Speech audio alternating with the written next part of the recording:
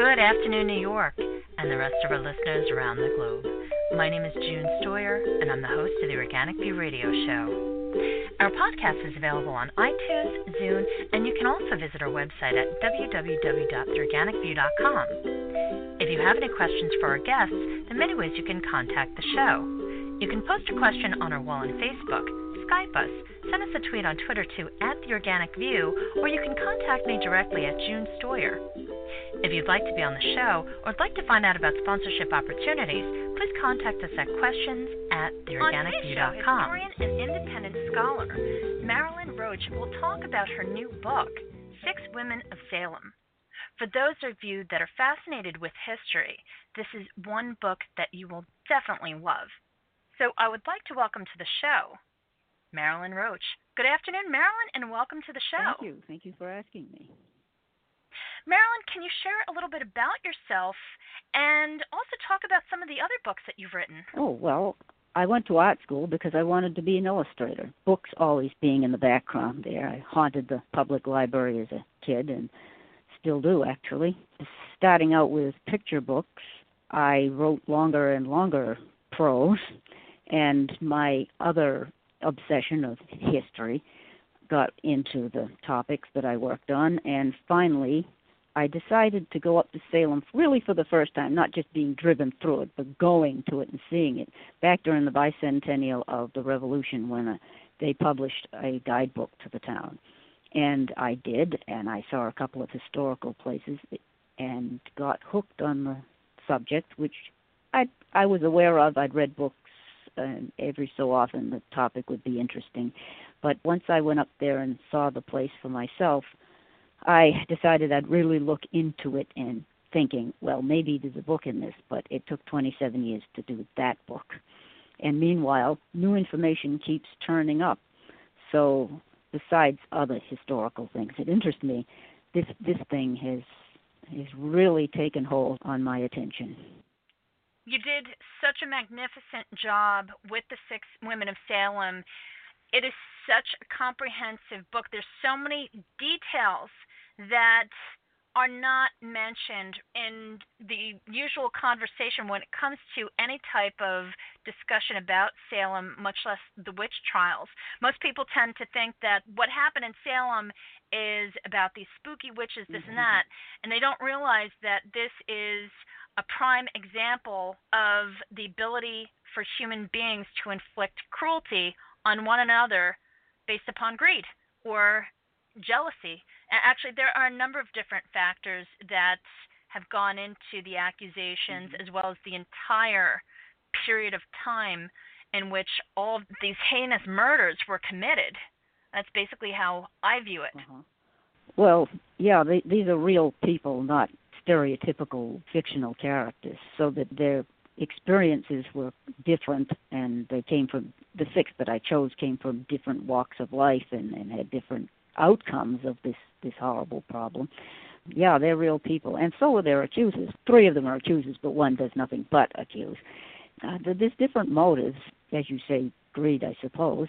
Fear, certainly. I imagine a number of people thought, like Ann Putnam Sr., thought that she was protecting her family from dark, evil forces, and I think some of them did convince themselves that this is what it was, but after things got so out of hand, it was dangerous to change your mind, to change your story, because it made you look really bad. And also in the case of Mary Warren, the hired girl who thought she was afflicted and then thought she was bewitched and then changed her story when she said she realized that it was a delusion. Then she was accused of collaborating with the devil and the witches, and that she had done that just so they'd stop spectrally hurting her. And at that point, she didn't know what to think. And every time she changed her story, it just got worse for her. But there's a lot of people involved in this, so that there are differing motives depending on what the backstory is, some of which is known and some of which will never be known because it didn't get written down. But you can see neighborhood tensions in who accuses whom. Since this is focused on religion, and all sorts of accusations about the devil. Can you briefly share with our audience what the main religions that were practiced back then were? Well, in this particular culture, it was Protestant Christianity and a Puritan version of it. The fears and beliefs about what supposed witches could and could not do is pretty much typical of European Western culture, though. And even this one outsider in this Tituba, the Indian woman, but even her culture from the Caribbean thought that it was possible that people could perform evil magic and hurt others magically with the specters or however. That the devil would be behind it was accepted as, well, the source of evilness, of course. It was assumed that people could fall into being a witch by little magical things that they might think didn't do any harm, and like the drug trade, it starts out small and then goes into the hard stuff. Then they're in the devil's clutches, for example. But while some of the trial papers, the technical definition of what they supposedly had done was to collaborate with the devil, what the supposed evidence was is the harm they're afflicting on their assumed victims. I'm trying to qualify my remarks here. By hurting them spectrally so that they then experience convulsions where other people can see that going on, which was an unusual part for New England witch trials. The part about people twitching and falling down and convulsing was not typical before that. It's apparently psychologically catching if people start doing it, and there are contemporary cases where people, usually young girls, fall into situations like that, except they don't accuse people of witchcraft now. But once that started, it was self-perpetuating, I think, and those who maybe had second thoughts about it, like Mary Warren, didn't dare say otherwise because then people would assume they were lying, and some of them, I believe, did lie. But I think some convinced themselves of it, at least for a time, that that's what was happening, because it was logical in that culture and in other cultures that it was possible to happen.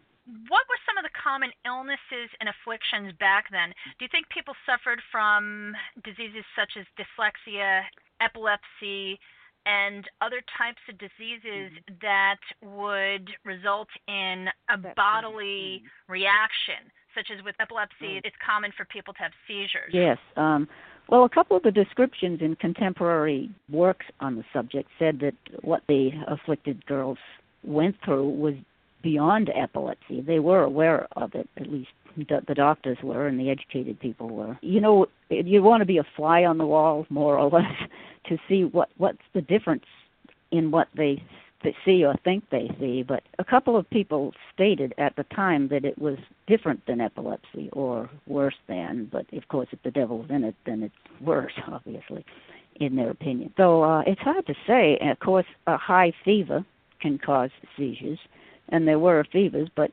there were fevers now and then because there's illnesses going around, especially in hot weather. And let's see, hyperventilation has been put forward as a possible symptom that might have been happening. If someone gets overexcited, they don't breathe properly, and it can cause a certain amount of convulsions or passing out or thinking you see something that's not there. And if you think that then this is possibly from witches or specters of the devil, it can sort of frighten them into thinking that that proves what they feared, and then they get more excited and have more symptoms. So it's not what they think it is, but it's a self-perpetuating problem.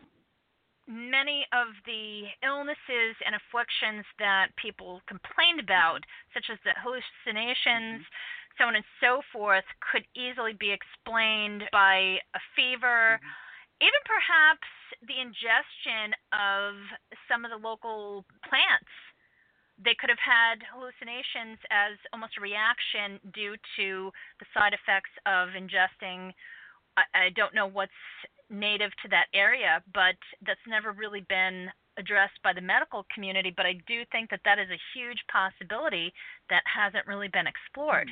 Some of the this was an earlier case, not in Mm. 1692, but somebody's cattle acted crazy and ran into the sea and drowned. But they had been presumably eating Jimson weed, which is hallucinogenic. Maybe something got into somebody's porridge. This was pretty wide. This was not terribly widespread, but there were a number of people who had this problem or whatever it was. I tend to think it was kind of psychologically catching. The theory about the ergot in the rye, I don't agree with. It's often put forward.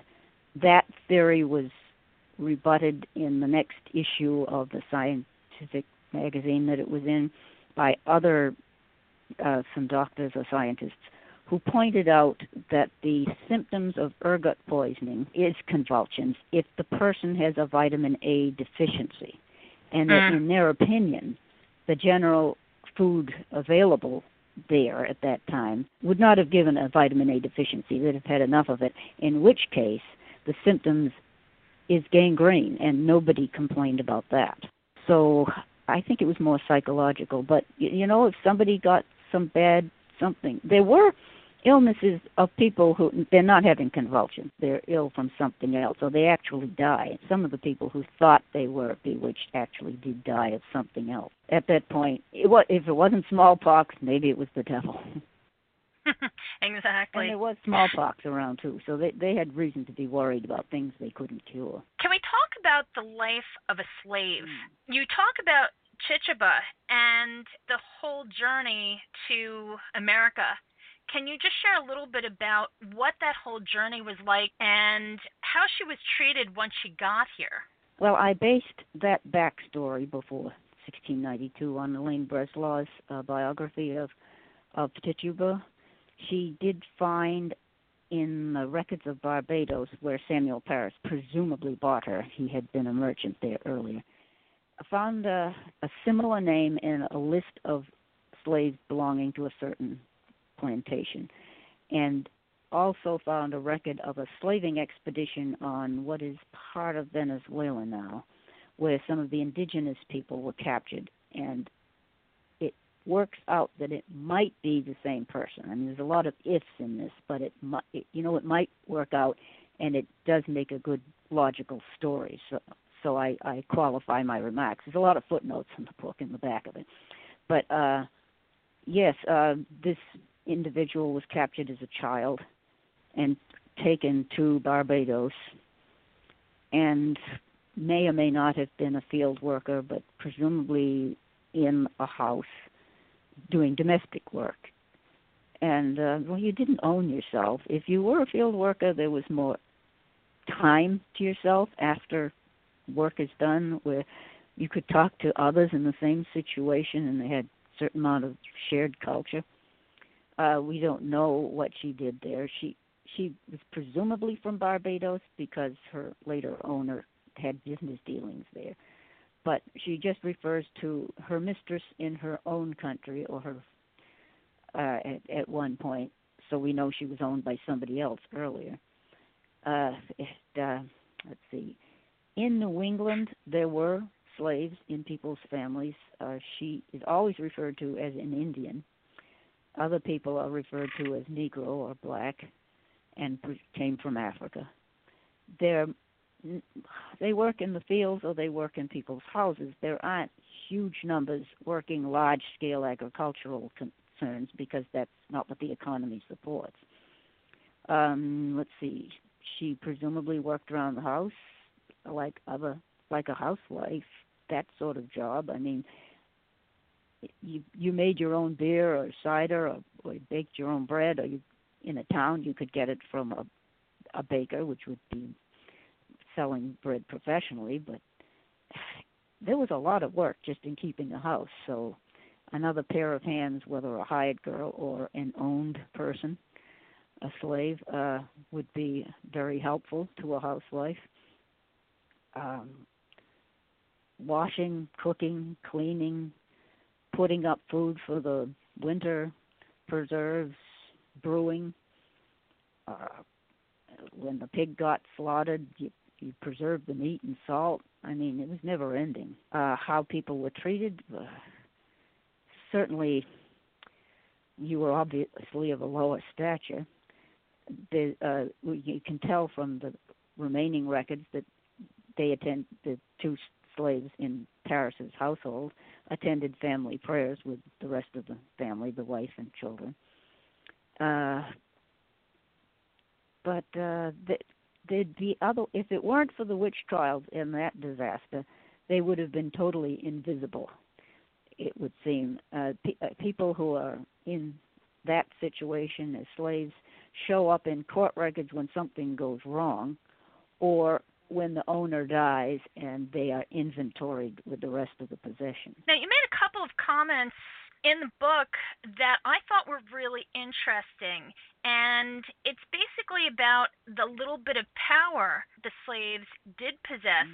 And that power was basically, it occurred when the slaves were in charge of their master's children. Yes. Now, that is very, very interesting when you look at it from that perspective, because even though a slave had basically no rights and had to do as he or she was told, it was interesting that the church would permit the slaves to marry in the church, which is kind of bizarre, because if you don't respect a human being, why would you afford them the privilege of being married in a church?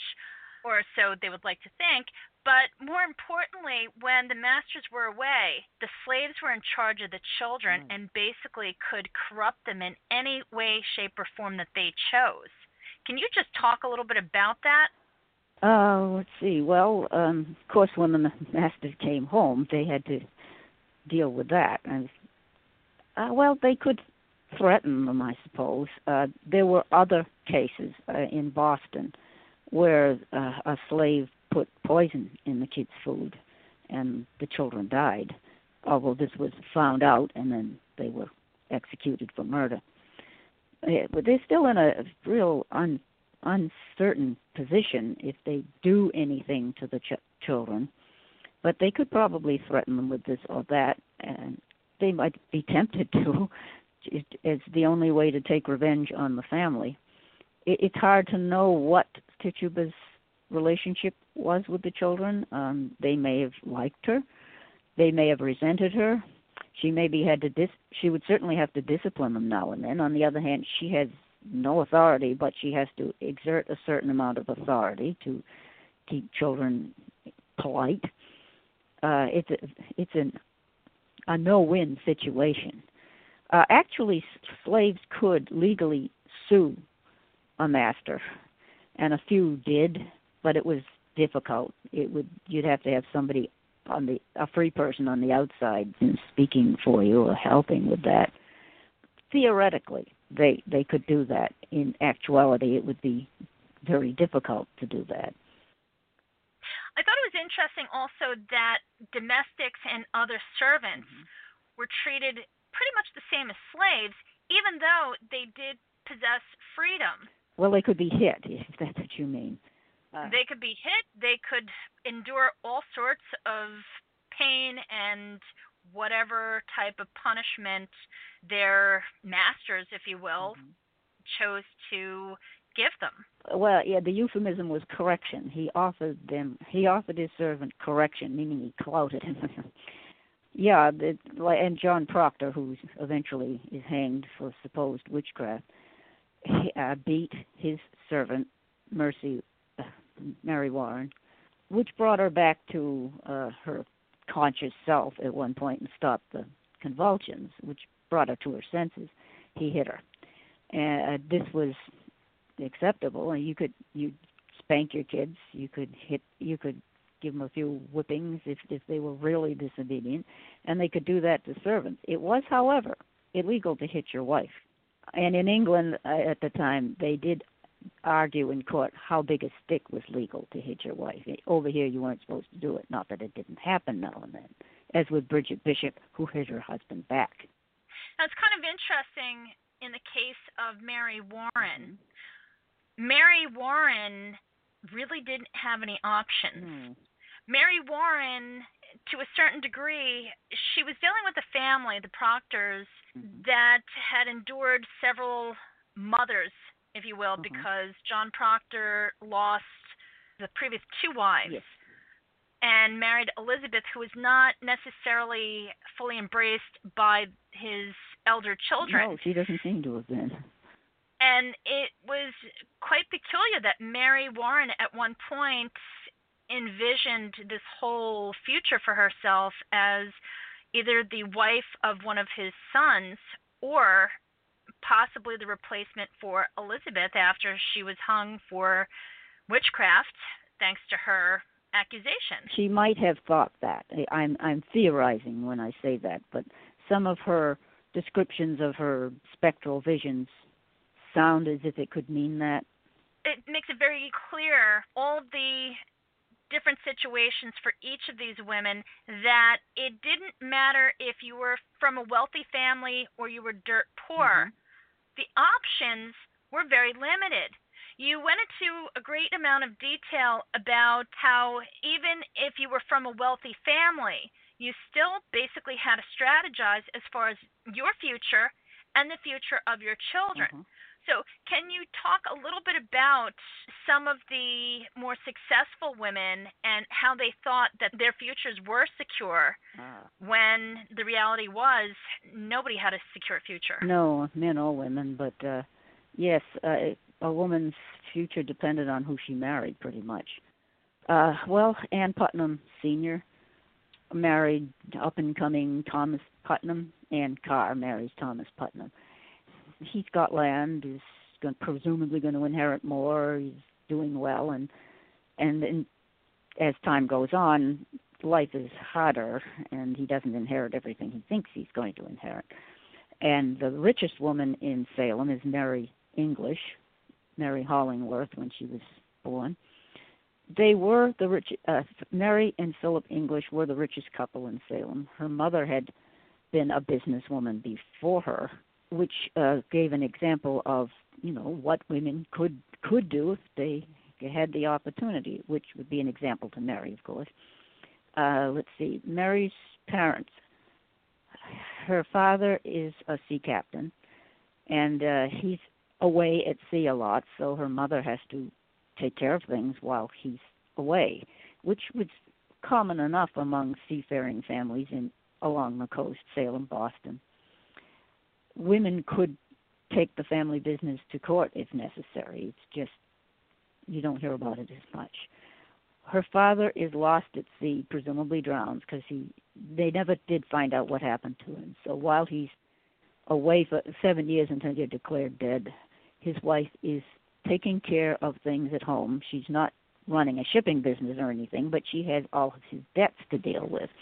And she's Yeah, and she still has to pay the taxes, yeah. even though her husband, yeah, and that's something that is very important because it really shows how creative women had to be, how Mm-hmm. businesslike women had to And be, she and was. more importantly, they really had to manage the household, not as far as putting food on the table, just but also as far as everything to do with that piece of Oh land, yeah. whether it was payment to the landlord or if they owned the land, the taxes that were due, Right. and anything else that was involved. Yes, and with Mary English's mother, she was given license by the town to open a tavern, and she ran that, and apparently brewed her own beer and sold it to ships that were stocking to go out on long voyages. She'd provide the beer for some, and she had her husband's debts, which was not just personal ones, but what the cost of fitting out a ship, which was considerable. And she paid it off, and there's a statement in I guess it's a mortgage. She writes that she paid it off with her money. She didn't dip into his stuff that he left behind. She wanted people to know that she did this on her own. And when she dies, her estate is quite large. I forget the amount of money, but it was more than what her husband left. So she managed that by herself. And Mary had that as an example. Mary still owns property, or actually, of course, Philip legally owns it if they're married, but she owned property before she was married that was rental property, and I assume she continued to manage it. So Now, yeah. if you were accused of being a Mm-hmm. witch, what happened to your property? Did that automatically go to the state, or could someone buy it, or did it go to your neighbor? No, the What family happened? kept it. Actually, that it doesn't go to the accuser. The If a woman owns, well, if a married woman technically doesn't own it, her husband owns it. So anything she owns stays in the family. If a woman is a widow, then she does own it, but so that somebody might covet it from her. But land was not taken. It was personal property that was confiscated to pay bills, jail bills. I mean, you had to pay room and board, and there's fines and fees and so forth. The men who were hanged, owning their own property, and the widows, it stayed with the family. For example, George Jacobs Sr., he's hanged, and eventually his son inherits. Now, there's problems between the heirs, as with John Proctor's family. The heirs didn't want Elizabeth inheriting anything, but that farm stayed in the family. And with George Jacobs' farm, this isn't in the book, but that stayed in that family for many generations until the Great Depression, when the banks foreclosed on it after the last Jacobs to farm it was too old to work it, and it was essentially abandoned. So being accused of witchcraft didn't lose the farm. Thank you. How much education did both men and women receive back then? And you went into detail about the amount of education that the majority of the afflicted, so to speak, had received. This, I think, when you look back from a legal perspective, it almost made it impossible for anything that they had to say to possibly be even considered to be true because of that very reason. Although back then, with the whole hysteria going on and just the whole, what I consider to be an epidemic that afflicted the town, obviously the powers that be were not going to use any type of reason when these accusations were made. Well, they thought they knew what was going on, and they were slow to change their minds.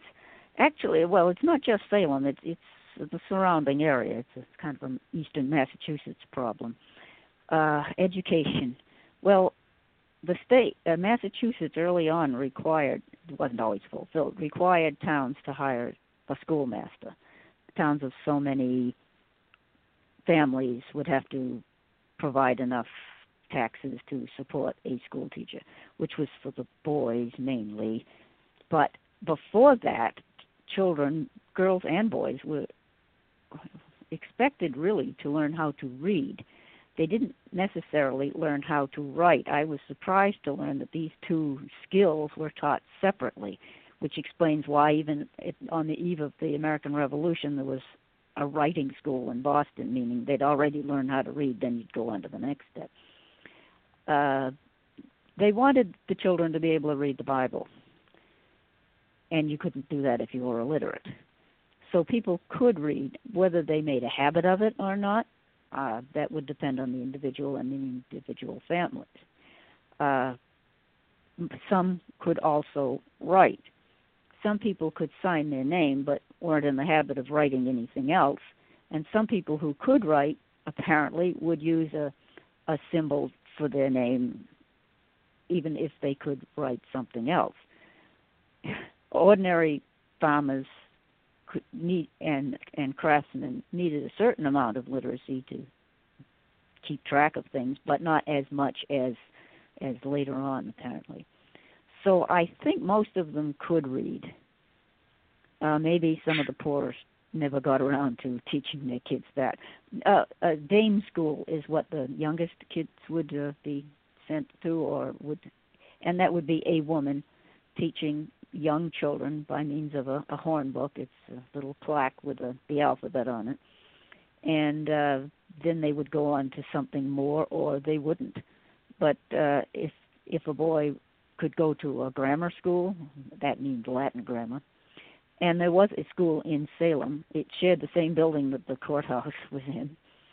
Then they would learn Latin, and some of them might go on to Harvard University. It's not called Harvard yet; it's just the college. And some of them, would be ministers who needed a much more of an education, Latin, Greek, and other commentary. And science was creeping into the curriculum in Harvard too. I mean, uh, and some of the Latin and Greek books that they were reading were not Christian ones. There was Virgil and Homer. So some people had more of a wide education than others. It was interesting that Mary English's mother's probate listed a dictionary, which was unusual anywhere at that time, but she owned one. It's interesting that many of the accusers would talk about how the witches would request that they sign the devil's book. Right. And this was just such a common thing, but yet they didn't even know how to write. Oh, so it's almost you could do an X. That would count. The fact that the accusers could read but could not write for the most part almost makes you wonder if they fantasize about what it was really like to write and inspired their accusations that the accused had written in the devil's book. I hadn't thought of it that way. When they were accusing people of taking different shapes and writing in the devil's book, that they were using their imagination to basically guide them. Some of them did learn how to read, but hardly any of them learned how to write. So I think that might have been a very big factor in their ability to really spin the story out of control. That's very interesting. I'm not sure how many could in comparison, yeah. Now, one person who could read and write was the good Reverend Harris. Harris, yes. Yes. Could you talk a little bit about what his financial arrangement was and why he was not pleased with that arrangement? He negotiates with Salem Village, which is the parish that he's in, for the use of the ministry house, the parsonage, and so much in salary. I think it's £40. And from year to year that this goes along, and when he is ordained as their permanent minister, they think it doesn't work out that way. One faction in town says we'll give him the house to keep, which in some places this was done, because supposedly this was an arrangement that would last for the rest of his life. And he sought out this position. This wasn't a job opportunity where it's like, oh yeah, come work for the town of Salem, become their spiritual leader, and you can have these privileges as part of the job. Yeah. He sought this out because he knew that, okay, there's a house, his life would be established and his needs would be met. Well, he needed to provide for his family. Well, let's see, what they negotiated, like £40, wasn't huge, but it was respectable. And then they cut it back. And then they cut it back, especially the firewood. Does this include firewood? Is firewood extra, or do we take £20 off?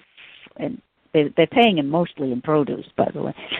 Yeah, and that was a big deal because he couldn't provide heat for his family, and they would have froze to death. And it was a cold winter, and if you didn't own a woodlot, you didn't go cutting down somebody else's trees. So it was a concern.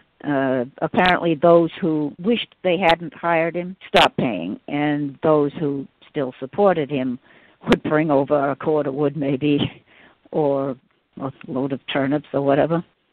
Now, isn't it true that one of the accused were part of that party that decided to cut back on his own needs? Yes, Rebecca Nurse's husband, Francis Nurse, was on the committee to collect the taxes to support the minister. They weren't doing it. They were wishing that somebody else had come. There had been 3 or 4 other ministers before Paris who then didn't stay on permanently or try to make it permanent. So it was not a town given to agreement easily. No, it seemed as though there were so many opportunities for your own type of personal justice. If someone wronged you, you could basically use the whole witchcraft agenda, if you will, as a method to pay back the people who did wrong to you. whether it was actually wrong or you just felt that way. Right. That was quite interesting, and I think more people that read Six Women of Salem, as well as any of the other books that you've written, they could get a better understanding what exactly happened during this period of time and just how crazy things were. It got out of One of the hand. things, oh yeah, yeah. One of the things that I just wanted to briefly talk about were something that you went into detail about, which is called the witch Oh, cakes. the I thought this was really interesting because you're talking about a bunch of people that are so focused on the devil, so focused on religion. And so what do? They create what's called a witch cake to alleviate the symptoms of being a witch. Could you share with our audience what the witch cakes consisted Oh, of? yeah. Well, even though they considered themselves good Puritan Protestant Christians, there was a lot of folk magic that was just so common in the English European culture that they hadn't given it up, and they thought it was still okay, although the ministers said this was too dangerous. The witch cake is based on the idea of sympathetic magic. If someone is casting evil at you, well, spectrally, there's a spectral connection between that person and the victim, so that if you can hurt a part of the victim, which in this case is something you remove from them, like a little hair, or in this case, the urine of the sick girls, if you could hurt that, then it would send the pain back to the person who's causing it spectrally, and when they react to it, then you know who it is. So the neighbor, who's a member of the church, an English-descended, English culture, Puritan woman, Mary Sibley, comes over to the parsonage one day when Paris and his wife are out and suggests to Tituba and her husband, John Indian, that they should make a witch cake, and that will give some relief to the girls who are twitching around and having problems. But no one's meant. And how did that work? Well, you take some urine from the afflicted, and you mix it with rye meal, which I don't think was infected with the ergot, but it's cheap. It's cheaper than good flour. You make a little cake out of that, a patty thing, and cook it in the ashes of the hearth, and then feed it to the dog. Nice. And I guess as the dog chews it, this hurts the witch who is spectrally connected to it through the ingredient. Any documentation of success? No, nobody had pains as if they were being bitten by a dog, but the girls reacted as if it proved something. Prior to this, the local doctor, the medical doctor, had given his opinion that the other doctors in the neighborhood had not been able to find a cause for whatever ailed the girls at this point, and it hasn't spread yet. He said they must be under an evil hand, which means they're bewitched. With that in the back of their mind, then the neighbor comes over, suggests the witch cake, which is an anti-witch bewitchment cake, in effect. Then they really get scared, and their symptoms escalate, and they start naming names, presumably the names of people that the adults have been wondering about. Could it possibly be this or that person? Tituba is one of them. Whether the girl accused Tituba, whether she was calling Tituba, or whether somebody suggested it and she agrees to it, it starts there. So Tituba and two other women are accused at the end of February, and then 1st of March the hearings begin, and then it spirals out of control once people think that there are other supposed witches out there. Marilyn, this has been such a great opportunity to learn so many details about the true story of what went on in Salem. Unfortunately, so many details have been twisted for the sake of Hollywood entertainment. This was such a low period of time in American history, and one that I sincerely hope we learn from and do not repeat. The research you have done is magnificent and very comprehensive. I love reading about history and truly enjoyed reading Six Women of Salem. Folks, if you are a history buff, you will love Marilyn's book, and check out the link on theorganicview.com, which will have some pictures and also information about this book and Marilyn's other book. So look for the article on the site. Marilyn, thank you for coming on the show today to share your knowledge with my audience. Is just fabulous. Thank you. Thank you so much for your time. Could you just share some of your other books once again with our audience, yeah. and if you have a website? I don't at the moment. The book that took 27 years to get off the ground is The Salem Witch Trials, a day-by-day chronicle of a community under siege. That's still in print, I'm glad to say.